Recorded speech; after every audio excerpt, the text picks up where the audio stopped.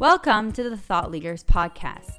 Each episode, we sit down with a different expert to discuss digital marketing and online content.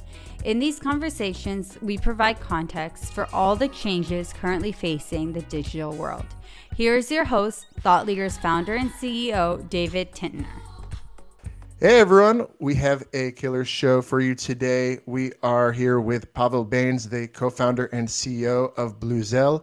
Pavel is living at the bleeding edge of technology, whether it's crypto, the creator economy. Pavel knows exactly what everyone else doesn't know yet. So we are here today with Pavel. Thank you for joining us. How's it going, Pavel? It's going well. Thanks, David, for having me on here. Been looking forward to this. So, Pavel, you are the co-founder and CEO of Bluezell, and I would love to know what led you to start Bluezell. Yeah, so my history before was video games. So I used to work for Disney. I did projects with Electronic Arts, Microsoft, Nintendo, deals with Warner Brothers. So that's what I pretty much did all the time. Anything from studio management to business development to M&A, mergers and acquisitions. And then, got kind of tired and, stumbled upon crypto in like 2015. Went down the rabbit hole like everybody else. And it was really the thing that drew me to it was, well, everything that I was into is, political science, economics, finance, science fiction, distributed computing. It's like it was all combined into one thing and just went down that rabbit hole. So then that led me to meeting my partner, my co-founder, and went full time in like 2016. And then in 2017, it's like had the concept for Bluezell where he came up with like, hey, if future is going to Web3, we need to, and everything's going to be built on it and these different layers. Well, it needs to be a decentralized infrastructure and decentralized storage. And that's where, the original concept of Bluezell came from. So what brought you to make that leap that things need to be decentralized? It's interesting is so when we started Bluezell, we didn't really fully know what we were going to do in crypto, and we're just doing projects and figuring out what went along. So we'd actually moved out to Singapore, myself and Neeraj part of the time. And fortunately, we ended up connecting with KPMG and some of the banks here. And they hired us to build out a KYC, KYC meaning know your customer. So basically, it was an identity platform for banks and using the blockchain and Ethereum to do it. So we built that out, did it. And while we did it, we're like, okay, we've authenticated that, let's say David is David. Mm-hmm. And we've stored the files. And then Neeraj said, well, those files themselves are still sitting in a centralized server that could go down, could get manipulated, could be stolen. Shouldn't the entire infrastructure, not just a blockchain, but the storage component also be decentralized on top of the blockchain? And that's kind of what that is. It was really doing that project. Very cool. So I want to dive into this a bunch because in doing the research for the show, I started going down the rabbit hole of decentralized file storage and kind of looking into how things are done today and what are, I guess, the benefits and trade-offs of the potential options. So, and please jump in as I am definitely a rookie in this area, but as I understand it, and I want to break this down for our listeners, basically when something is on the blockchain is essentially pointing to an address, right? And the point of the thing that's stored in the blockchain is the confirmation of where that address of that file would be. But what you're saying is that, okay, cool, we've confirmed that the file is supposed to be here. Maybe that's a server in someone's home. Maybe that's a Google Drive. Maybe that's wherever it could be. But you're saying that there's no security for that location itself? Very close. So what happens is, let's say you store a file and the blockchain approves that, okay, this belongs to David, right? But where does it actually sit? So most products are going to be like, okay, we're going to store it on a server at, Google Cloud, AWS, or even like something they rent out somewhere like on a server farm or a stack. Mm-hmm. Now, if you want it to be duplicated or backup, you got to pay for that, right? And if that one goes down, okay, we got that second one. Or if there's an outage, then you got to wait for it to come back online. With a decentralized version, what we're saying is, hey, put servers everywhere, but the servers we're using is going to be like you, David, at home with your computer sitting there, anything. So instead of in one server, let's put them in lots of them around the world. No, there's no hierarchy. They're all kind of the same. And even if one goes down, it's instantly replicated everywhere. Our blockchain assures that that is the same file that always was there. When you say servers around the world, a server is a computer, right? So these are computers that Bluzelle owns. These are computers that run personal PCs, businesses. What are these computers? So some would be initially are some that we control, like through servers or clouds. But then we have a number of what we call validators who are also running these servers or nodes that also sit out there, right? So the goal is as our blockchain and our products get bigger and better, more outside people come in, and it's less from us. So there could be, let's say, people all over the world that are each storing on their computer is it a copy of the original file? Is it a piece of the original file, and then it's pulled back together? What are they actually storing? I guess they're all copies of the original file because the original file technically doesn't exist. It's just stored in all, but it's not pieces. So okay, there's only really one file, but it's just replicated everywhere. And so when you need to retrieve it and grab it, the network's going to be like, okay, for David's file of his pictures from his last honeymoon or whatnot, vacation, this is the closest node to it. Let's go grab it there instantaneously. Very cool. So what are some of the use cases for this type of technology? Like, what are the types of files that people are saving? I would say now the best use case is NFTs, right? So non-fungible tokens, because you'll get this profile pic or an NFT. Now you're storing it on a marketplace somewhere, or you store it yourself, but you don't know where it's at. It could be stored in just one single place. So yeah, the blockchain will say that, David, you own this, Pepe NFT. But if it gets lost or gone, you still own it. The record is you're the owner, but there is no actual file to that name anymore. So the goal is that that's the best use case, that you got that and you're like, hey, I want it replicated and sitting everywhere that's authenticated, that it belongs to me, it's there, but it's never going to go away. I think we need to, that's a pretty crazy topic you just touched on. I think we need to kind of dive in deeper for listeners here, that when you're owning an NFT, essentially you're buying the, let's say the certificate, if you will, that you own something, but you're not actually buying the thing itself. Is that correct? Well, you are buying it, right? What I'm saying is, if it's not, you got a painting at home, right, on your wall. You have a certificate also that says you own it. If you accidentally burn down, now what? You don't actually have it anymore, right? So in this, what we're saying, the burning is that that server that it was stored on went away. So you still got the certificate on the blockchain that says this is yours, but the product at least ceases to exist. Do we know today how common this problem is? Are there tons of people holding NFTs that the thing that their certificate, if you will, says they own is no longer exists? No, I don't think that's happened, but it's the assurance that right now, centralized systems do work, right? But we're talking in the long run, they can go down and as more attacks come, but we would feel more, why do we use Bitcoin and everything, right? Or crypto? Because it's more sound, the security, the verification, anti-censorship, all that type of stuff. So it's only natural that these users be like, well, I want my actual products also stored, verified in a way that's anti-censored, or I know it's not going to go down same way. So would I say it's a massive problem? No, but is a risk out there? Yeah. And are people going to be more comfortable having better secure measures? Yes. And it sounds like even if the problem is not super common, in the case that it does happen, if you just paid a ton of money for something and, even if there's a 0.01% chance of it happening, it's kind of a game over scenario for you. Yeah, if I can go to a storage layer that's much secure, redundant, and saves me that future hassle, why wouldn't I'd want to do that? How does Bluzelle fit into the rest of the crypto ecosystem? It's this file storage layer, and what is it connecting to? Well, for us, it's I mean, the core that we started with was the file storage layer, right? But what we've kind of evolved to over the past couple of months is going full circle. It's really weird. It's like you connect the dots backwards, right? So we did file storage.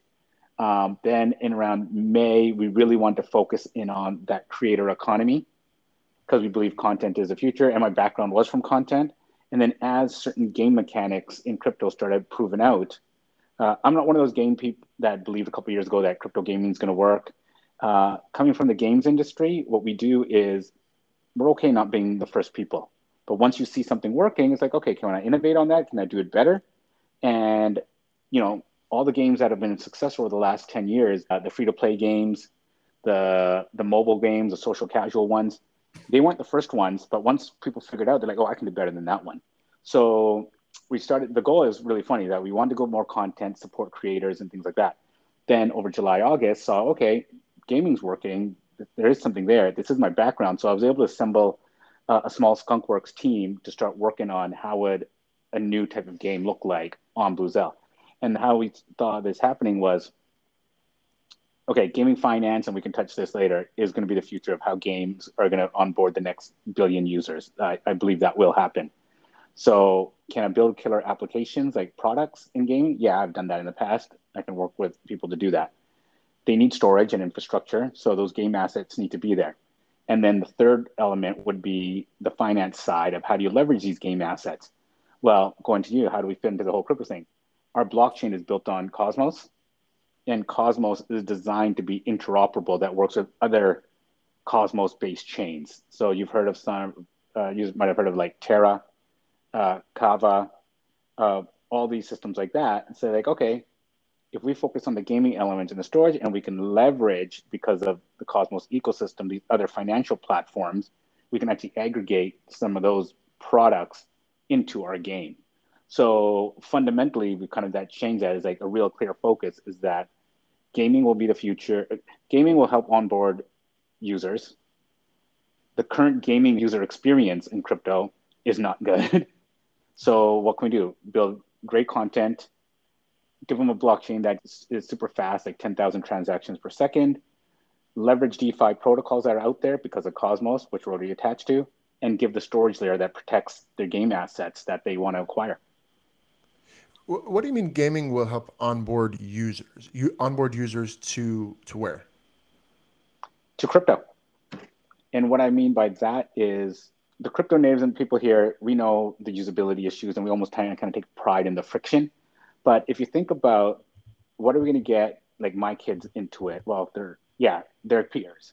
Gaming is a good way because a good friend of mine, he had mentioned this, and he's not a gamer, but he said what he saw the potential. He said, it's easier for people play games already. If they play games and now they can own their assets, and with their assets, if they put it on crypto, whether it's play to earn, or they can stake it and earn extra yield on. Oh, what's yield?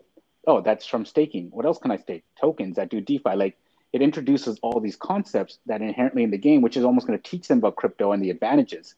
He said that is much easier than us going to them, trying to rewire them and tell them the history of money that we've been doing for the last 5 years. Because no one's that blows people's mind. It's easier to say, hey, use this product, and all of a sudden introduces these cool things that you can do. So that's where I see that gaming is kind of going to let that next wave of people to come in. It's basically the educational system for this new type of finance. That's right. So you recently built a game. I won't say we built it. We're in the process of production of it. So it was really, we designed the first stage of what kind of game would it work, storyline, the team that would work on it, what type of game it would be. And what we've done is we just announced it that, hey, here's this game, here's the artwork, here's how it will be, here's what you to expect. And now we're in production. So the first version will come out, sometime in end of Q1, 2022. But starting this week and probably every week going forward is artwork, game design, certain elements of it will start giving the community, so then they can give us feedback and be able to develop this game in a proper way. That's really interesting. Is that typical for game development to kind of involve the community so closely in the production? No, this is one of the rad things about crypto, right? I mean, you launch a product and you're building in real time and getting feedback from the community, and they're all vested as you're going through this experiment. So typical when you do games, it's, oh yeah, okay, we're going to work on this game. Could be anywhere from 6 months to, let's say, 3 years. It's all done in stealth, and then all of a sudden you launch it and hope they come in.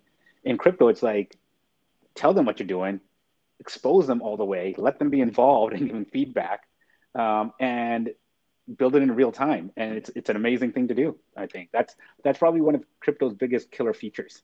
So the game you're building is a play to earn game. What does that actually mean? I mean, the easiest way, it's like you're at the casino, slot machines, right?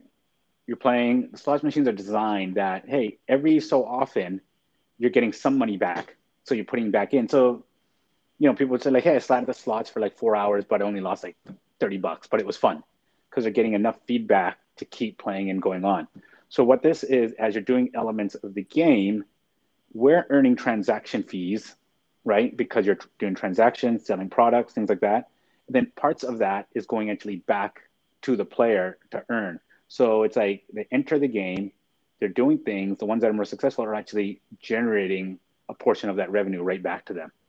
And with that, it can lead to more newer creative things like, David, if we know what your performance is and how much you earn, maybe later on because you stake, we could, or something with like, hey, we can lend against that. Like this is where the whole game finance comes in, is like these play to earn games are good killer apps to bring people in. They evolve, but now based on your performance or your work ability or your skill level, that could be like, your credit score in the new crypto world. It's really cool, basically, to think about the game as just kind of this layer that sits on top of the currency or the token with, I guess, the goal of the game, and everyone who's playing the game or anyone who owns the currency has a stake in wanting the gaming layer to be successful, because as you said, the more successful the game is, the more transactions are happening, and more transactions that are happening, the more volume, and essentially there's correlation between transactions and the worth of the currency, right? Correct. So this is a really cool concept, I think, that we're discussing here, that the game is a layer on top of the currency to incentivize more movement, more of the currency itself.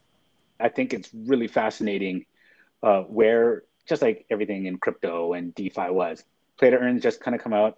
A couple of models have shown that itself will probably evolve how that currency and token used, but that's the great thing about the space, right? Take a little bit, start using it, adapt, evolve, and keep it going. And so you mentioned that you kind of waited a bit to see if this was going to catch on. You weren't the earliest adopter of crypto gaming. What are some of the more well-known projects that did hit it big, that start to think that this is going to be huge? It was really Axie, right? They proved out the play to earn game mechanic, right? Hey, it's working. It's doing stuff. Is it perfect? But no game ever is, right? And especially they're the first groundbreakers, right? And people are saying, hey, it's a grind of a game. You're not having it as much fun. Why should I but it's working. So now what you do is, what game developers do is they take those and saying, how can I tweak it? How can I make it a bit better and make my own version of it? And that was really it. Is like, once you saw that there's an audience and something was working, okay, let's try something with that. And that was really it. What were the things that you think could be optimized from some of the earlier projects and done differently now in your game? I think the fun factor could be improved on, right? You don't want a game to be a grind, that I'm just sitting there grinding away all day for hours just to play to earn. You want to have that fun factor, especially if you're going for that Fortnite crowd, right? 14 and up. It better be fun. And then the other one that could be is, and we're working on that, is the tokenomics of Axie, where the demand of it is actually increasing the price, which is increasing the barrier to entry to get into the game. And it's really costly to do it. So the balancing of that has to come into play of, it's high enough that people are doing it and you can make some money, but you don't want it to go out of control that people are like, wow, it's friction now. What do you mean that the barrier entry to play the game is so high? That's because you have to buy some of the token in order to enter, and in order to buy the smallest amount of the token that you need for the game, it's already so expensive?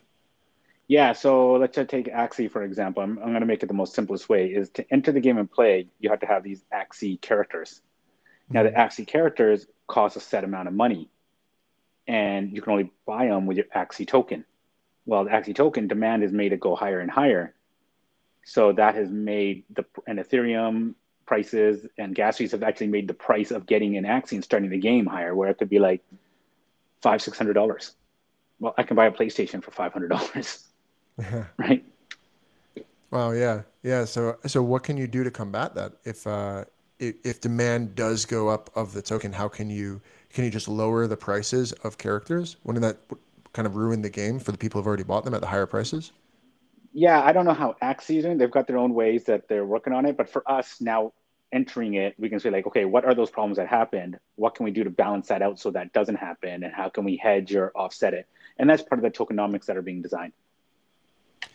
Do you see um, each kind of game that comes out built on this in this paradigm using its own token or own currency, or do you see the tokens transferring between games? That I don't know yet. That's, to take one way or another would probably be not the right approach, right? Like right now, it's like, hey, you obviously want your own token, and that's doing it. But maybe that asset or your token can be used somewhere else, and with interoperability, cross bridges, who knows, right? That's probably one of the new experiments or wild frontier for it. But today it looks like the trend is that each project is kind of having its own new token, right? Yeah. And you mentioned that that's to you that was kind of like you said it like an obvious thing. Like you obviously want your own token. Why is that? Mm-hmm. Why is that such an obvious benefit? Because just to an outsider, I'm thinking, well, what if no one wants my token? What if there's no demand? It's not worth anything. Maybe I should start with a token that already has demand and increases the ease of use. Because let's say people are already holding Ethereum, for example. Let's play the game on Ethereum. Why was it, such an obvious thing that no, you should start your own token? Well, I mean, games right now have in-game currency in their own all the time, right? And if you have your own token, you can actually dictate what can be done with that. If you need to increase the supply, if you want to burn it and reduce it, you have all that control to balance out the game. So, in far of it being a game and having your own token, it actually is better for balancing because you have control over that. I mean, we don't want to say, but you got control of that money supply to make sure that the game is still fun. What kind of, I guess, checks are put in place to, as you mentioned, like if the game producer has control over the money supply, how can the users of the game kind of buy into the idea that the game producer is not just going to do something unfair or silly with the money supply? I mean, short term, it would probably be the trust factor. If I just want to just unlock a whole bunch of our treasury tokens and put them on the market, who's stopping me from doing it other than trust in the team and doing the right thing, right? So I think that's a deterrent right there for that. Second is as you move a lot of these probably treasuries into DAOs, it could be just voted on by the group, right? The community that actually is supporting the game. They can say, hey, the game's not getting fun. Let's put up a proposal. Let's you know buy back or decrease the money supply so we can burn them, or let's increase it because it needs to solve this problem. Okay, okay. So there's um, protocols in place that can move the decision making through this distributed way rather than the centralized game producer or publisher making all the decisions in a black box. Correct. That's cool. Very cool. Um, what are, I mean, this is such a new world, and I think that things are moving really quickly. What are some of the things that you're most, I don't know, anxious about or worried about in the evolution of this technology? Wow, what would I be nervous of in terms of crypto in general, or let's say on game finance and content now being on it? Yeah, I think both are fair game. Um yeah, it's really hard because NFTs have proven that it's cross culture and it's bringing demand. I think I mean, obviously Ethereum's big thing is scalability, but now other layer ones are coming along that might solve all those usability challenges, and Ethereum will have its place. and these other blockchains will have theirs. Um, I think, let's say, in the gaming side and game developers that we have that we're working with, they're new to it and trying to figure it all out at the same time. Like, you got this token element. Yeah, it's a currency, virtual currency that you're used to, but it's actually tied to a blockchain, and the blockchain has these assets. So I think the learning curve probably makes me the most nervous, and that could cause delays or certain problems because yes, things have been proven out that they work, but they haven't proven out like, okay, what else can come in and throw a wrench in the whole thing? And that's part of the, I guess, experiment of this entire thing that we're in. And yeah, you mentioned before how games are being used as this kind of educational tool, right? So there's a lot for people to learn, and they don't know exactly how to start doing something. Mm-hmm. What do you think are some of the ways that content creators should be using NFTs or distributed file sharing that they just, let's say you're a YouTuber, a podcaster, why should this be on your radar, and why should you be thinking about this technology? I mean, it depends. I don't think a YouTuber potentially should. To me, NFTs right now, the stuff that works is art or maybe art based that represents the culture, right? So it's not a thing as like I have to put out an NFT or I have to do this. If it doesn't fit for you, that format or that medium, then you don't really need to do it. Now, if I was a artist, graphic designer, into fashion, things like that, now I got to pay attention because now a new format has come out that reflects what people like to visually see for the time being. Now, if go to something like gaming, you know, games should look at like, oh, we can introduce these new game mechanics that introduces more fun and ownership because people have their assets. So maybe we should pay attention to it because that next Fortnite crowd that's playing it, they might just switch over because they're already used to virtual currency, buying their skins. Now they're like, well, I can play this game. Yep, eventually I'll have the same graphics and engine and speed and the same talent building a Fortnite style game. And then say, I'm going to go there because that's actually more fun and I get to keep all my stuff. Okay. Yeah. So the customers for Bluzelle should be game publishers of other future games, or will the end customer always be the user that is buying the token? Yeah, my plan would be that, hey, we launch our first game that proves out all the mechanics of what we said in our ecosystem. Killer application game, it's fun. You can store it on a decentralized storage. That's out there. So that benefits our nodes and keeps that coming up. So everything connects. Basically what we built, nothing new. We're just adding a consumer application on top of it. So that works. And then it's like, oh, we can do DeFi because it's already connected to all these other DeFi protocols on Cosmos, takes advantage of that. So that completes that trifecta. People are like, wow, if I'm launching a game, maybe I should just go to Bluzelle and have all I need to do is build the killer app, and then they'll take care of everything else on that side.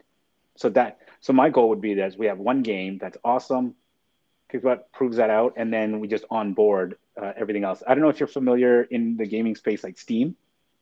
Okay. Yeah. Right. Steam, made by Valve. They did the same thing. They've got Steam, which is takes care of everything, the platform for distribution, collecting money, the basics. But then they also built their own IP on top of it, which is, Left 4 Dead, Team Fortress, Portal. They make great games. So that's how we kind of see this unfolding. Okay. So Steam is a competitor or the competitor for Bluzelle then? No, because they're not in crypto, right? They're in traditional gaming. I'm saying they're a good analogy that they're giving the back end. So they make their own games, but if you and I were great game developers, we can go in there and we're launching it on Steam. But let's say that if I'm a game developer, crypto is sort of the tool, not necessarily the outcome, right? Like it's one of the tools I could use to make a profitable game or to make my game fun or to onboard users or make it engaging.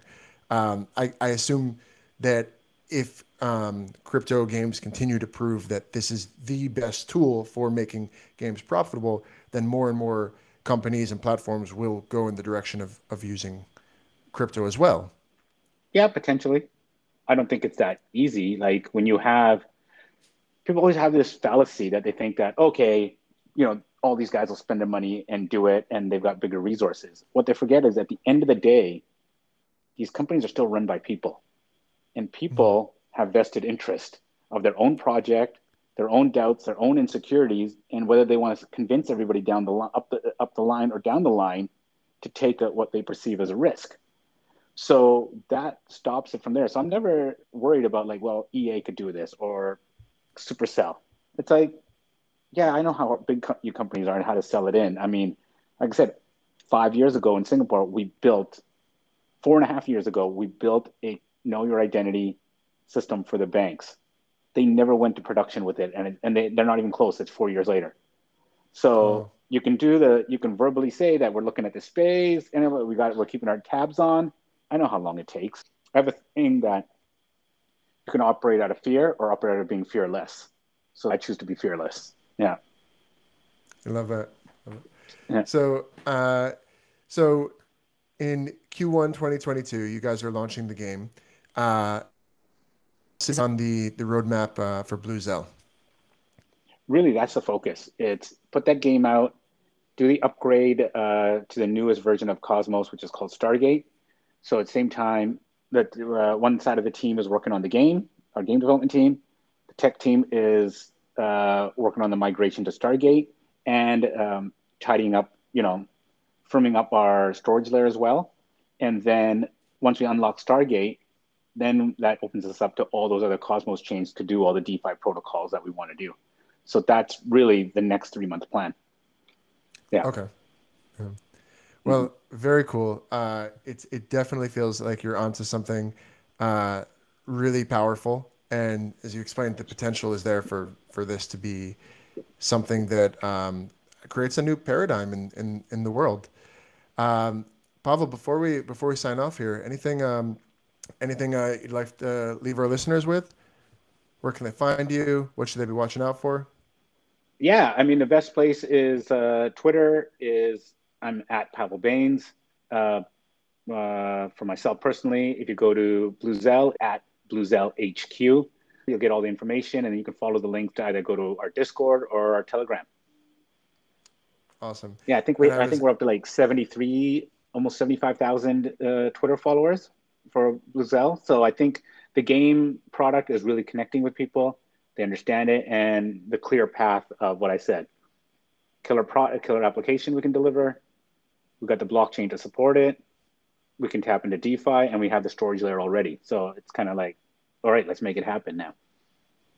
Very cool. Well, we are rooting for you and definitely looking forward to see how things progress and excited to play the game. So thanks a lot for joining us, Pavel. Thanks, David. Thank you for listening to the Thought Leaders Podcast.